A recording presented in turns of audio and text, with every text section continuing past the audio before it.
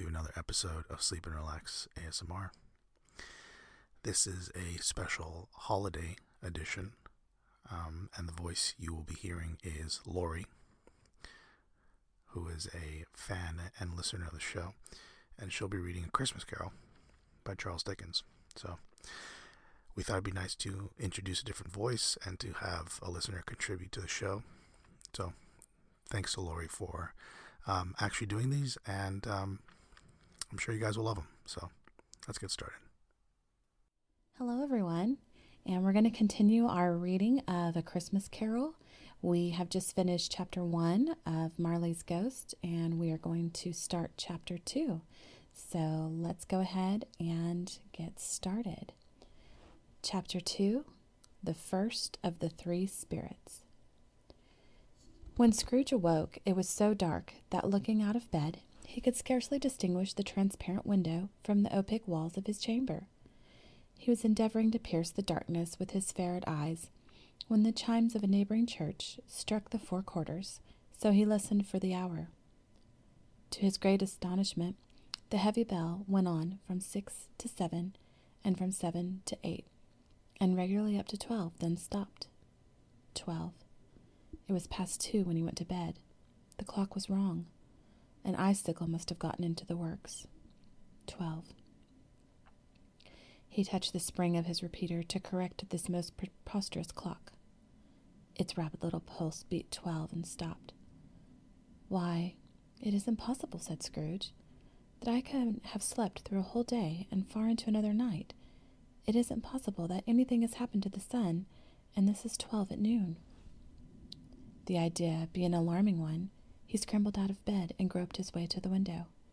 He was obliged to rub the frost off with the sleeve of his dressing gown before he could see anything, and could very little see then. All he could make out was that it was still very foggy and extremely cold, and that there was no noise of people running to and fro and making a great stir, as there unquestionably would have been if night had beaten off bright day and taken possession of the world. This was a great relief, because 3 days after sight of this first of exchange, paid to Ebenezer Scrooge on his order, and so forth, would have become a mere United States security if there were no days to count by. Scrooge went to bed again, and thought and thought, and thought it over and over, and could make nothing of it. The more he thought, the more perplexed he was, and the more he endeavored not to think, the more he thought. Marley's ghost bothered him exceedingly. Every time he resolved to himself, after mature inquiry, that it was all a dream, his mind flew back again, like a strong spring released to its first position, and presented the same problem to be worked all through. Was it a dream or not? Scrooge lay in this state until the chime had gone 3 quarters more, when he remembered on a sudden that the ghost had warned him of a visitation when the bell tolled 1.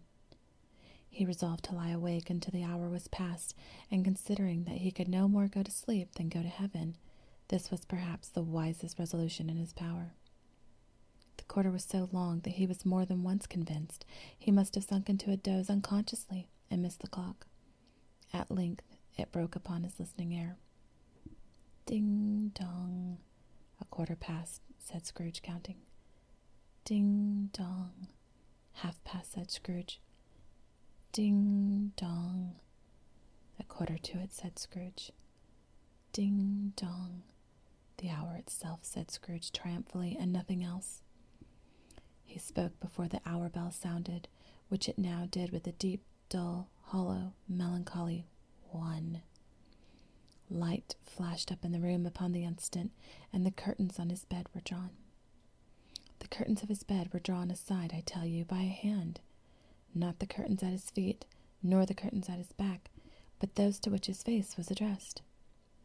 The curtains of his bed were drawn aside, and Scrooge, starting up into a half-recumbent attitude, found himself face to face with the unearthly visitor who drew them. As close to it as I am now to you, and I am standing in the spirit at your elbow. It was a strange figure, like a child, yet not so like a child as like an old man, viewed through some supernatural medium, which gave him the appearance of having receded from the view, and being diminished to a child's proportions. Its hair, which hung about its neck and down its back, was white as if with age, and yet the face had not a wrinkle in it, and the tenderest bloom was on the skin. The arms were very long and muscular, the hands the same, as if its hold were of uncommon strength. Its legs and feet, most delicately formed, were like those upper members bare. It wore a tunic of the purest white, and round its waist was bound a lustrous belt, the sheen of which was beautiful. It held a branch of fresh green holly in its hand, and in singular contradiction of that wintry emblem, had its dress trimmed with summer flowers. But the strangest thing about it was, that from the crown of its head there sprung a bright, clear jet of light, by which all this was visible, and which was doubtless the occasion of its using, in its duller moments, a great extinguisher for a cap, which it now held under its arm. Even this, though, when Scrooge looked at it with increasing steadiness, was not its strangest quality, for as its belt sparkled and glittered now in one part and now in another, and what was light one instant, and at another time was dark, so the figure itself fluctuated in its distinctness, being now a thing with one arm, now with one leg, now with 20 legs, now a pair of legs without a head, now a head without a body, of which dissolving parts no outline would be visible in the dense gloom wherein they melted away. And in the very wonder of this, it would be itself again, distinct and clear as ever. "Are you the spirit, sir, whose coming was foretold to me?" asked Scrooge. "I am." The voice was soft and gentle, singularly low, as if instead of being so close beside him, it were at a distance. "Who and what are you?" Scrooge demanded. "I am the ghost of Christmas past." "Long past?" inquired Scrooge, observant of its dwarfish stature. "No, your past." Perhaps Scrooge could not have told anybody why, if anybody could have asked him, but he had a special desire to see the spirit in his cap, and begged him to be covered. "What?" exclaimed the ghost. "Would you so soon put out with worldly hands the light I give? Is it not enough that you are one of those whose passions made this cap, and forced me through whole trains of years to wear it low upon my brow?" Scrooge reverently disclaimed all intention to offend, or any knowledge of having wilfully bonneted the spirit at any period of his life. He then made bold to inquire what business brought him here. "Your welfare," said the ghost. Scrooge expressed himself much obliged, but could not help thinking that a night of unbroken rest would have been more conducive to that end. The spirit must have heard him thinking, for it said immediately, "Your reclamation, then. Take heed." It put out its strong hand as it spoke, and clasped him gently by the arm. "Rise, and walk with me." It would have been in vain for Scrooge to plead that the weather and the hour were not adapted to pedestrian purposes, that bed was warm, and the thermometer a long way below freezing, that he was clad but lightly in his slippers, dressing gown and nightcap, and that he had a cold upon him at that time. The grasp, though gentle as a woman's hand, was not to be resisted. He rose, but finding that the spirit made towards the window, clasped his robe in supplication. "I am mortal," Scrooge remonstrated, "and liable to fall." "Bear but a touch of my hand there," said the spirit, laying upon his heart, "and you shall be upheld in more than this." As the words were spoken, they passed through the wall and stood upon an open country road, with fields on either hand. The city had entirely vanished. Not a vestige of it was to be seen. The darkness and the mist had vanished with it, for it was clear, cold, winter day with snow upon the ground. "Good heaven," said Scrooge, clasping his hands together as he looked about him. "I was bred in this place. I was a boy here." The spirit gazed upon him mildly. Its gentle touch, though it had been light and instantaneous, appeared still present to the old man's sense of feeling. He was conscious of 1,000 odors floating in the air, each one connected with 1,000 thoughts and hopes and joys and cares, long, long forgotten. "Your lip is trembling," said the ghost. "And what is that upon your cheek?" Scrooge muttered with an unusual catching in his voice that it was a pimple, and begged the ghost to lead him where he would. "You recollect the way?" inquired the spirit. "Remember it," cried Scrooge with fervor. "I could walk it blindfold." "Strange to have forgotten it so many years," observed the ghost. "Let us go on."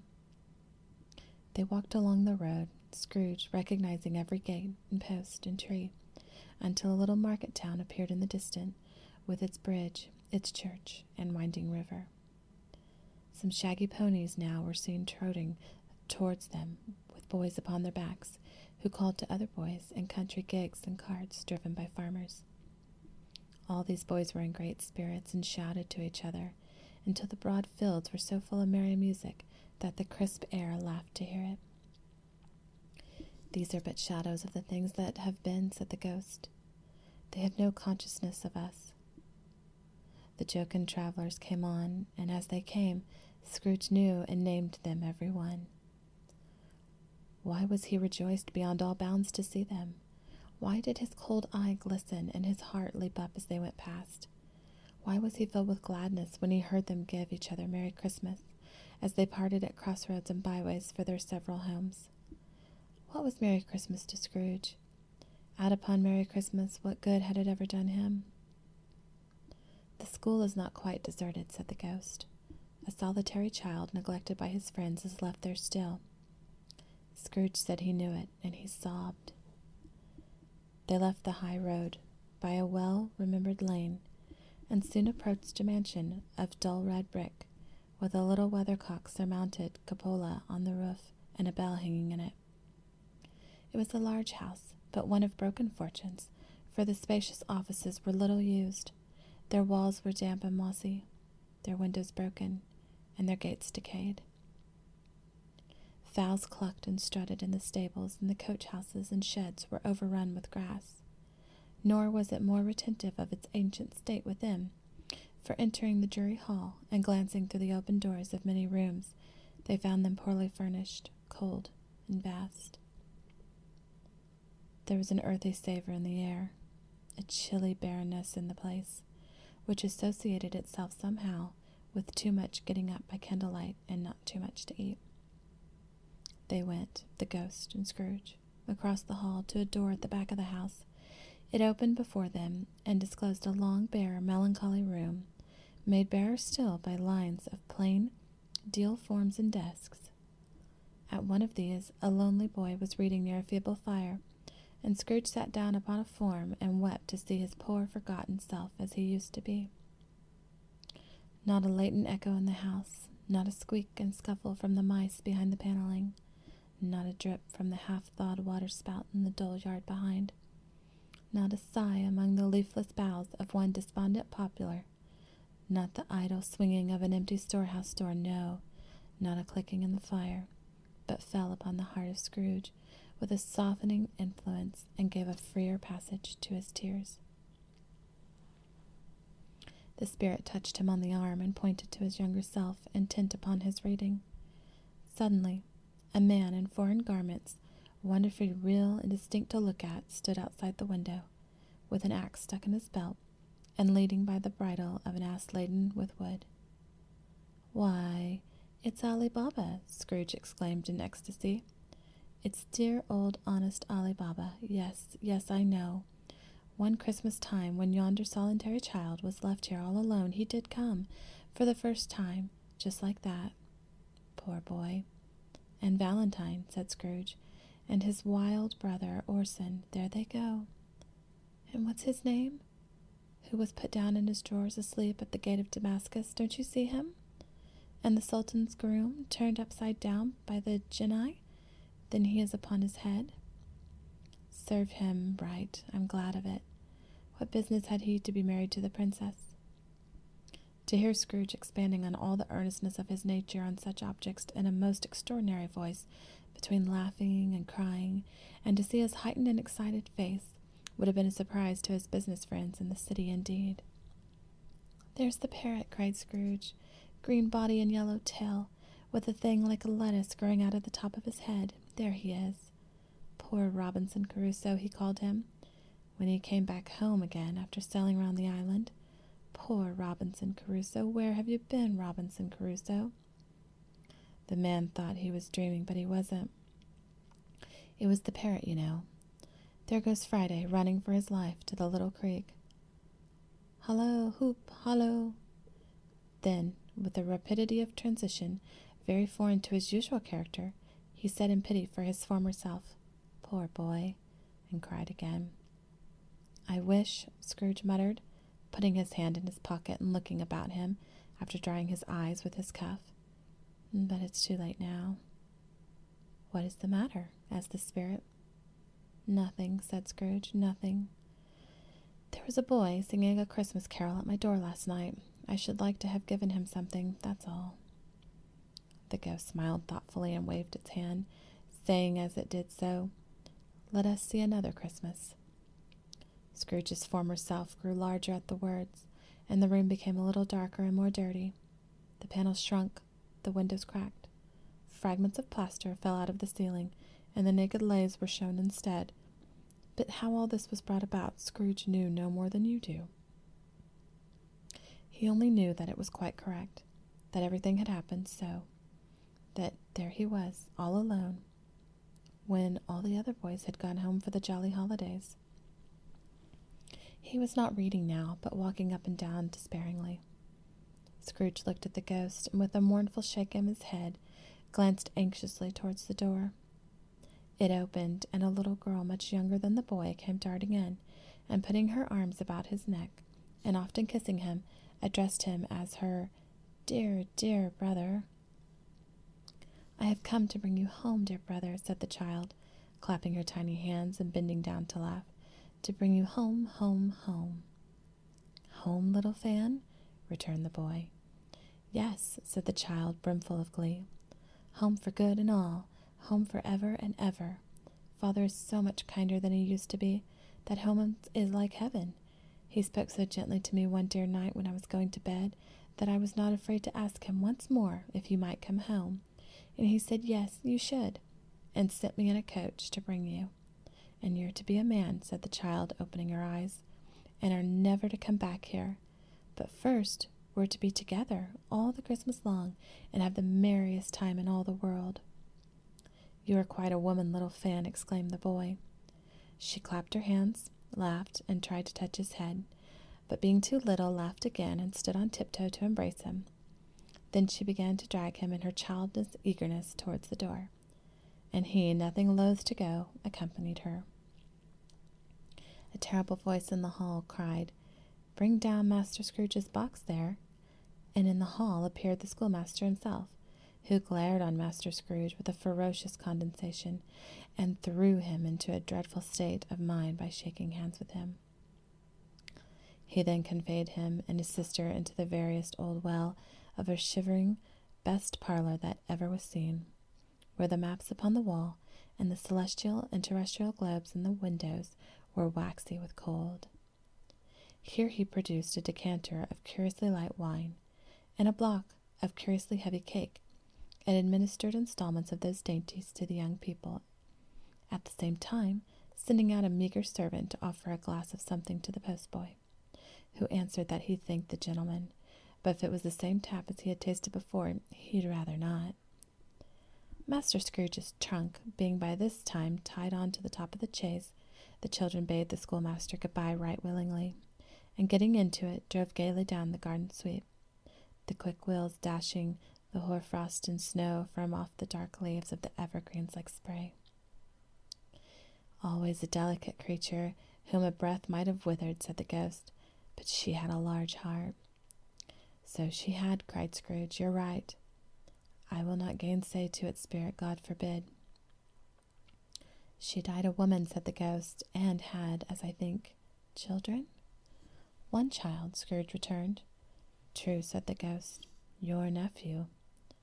Scrooge seemed uneasy in his mind, and answered briefly, "Yes."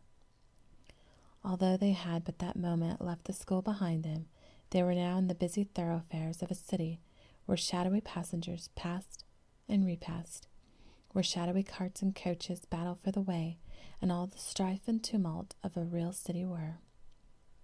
It was made plain enough by the dressing of the shops that here too it was Christmas time again, but it was evening, and the streets were lighted up.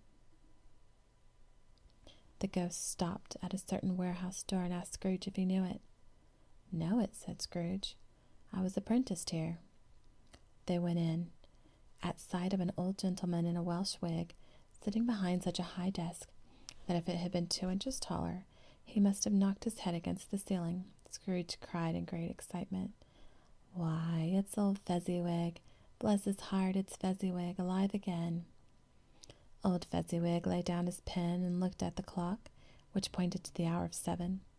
He rubbed his hands, adjusted his capacious waistcoat, laughed all over himself, from his shows to his organs of benevolence, and called out in a comfortable, oily, rich, fat, jovial voice, "Yo-ho there, Ebenezer Dick."